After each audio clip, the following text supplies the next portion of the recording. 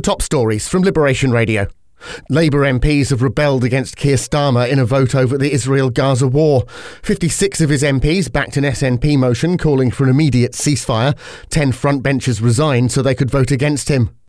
And Joe Biden's hailing real progress in his talks with Chinese President Xi Jinping. He says the goal of the meetings to agree to disagree peacefully. In the islands, clearing up trees from Storm Ciarán will take a year. Equipment's been brought in from the UK. They're expecting to have to pause the work when nesting season starts in March. The developer behind the rejected Les Sablons building project in St Heliers appealing the planning refusal. Plans for the site between Broad Street and Commercial Street were knocked back because they exceeded town's height limit. Boat owners in Guernsey want an increase in mooring fees overturned.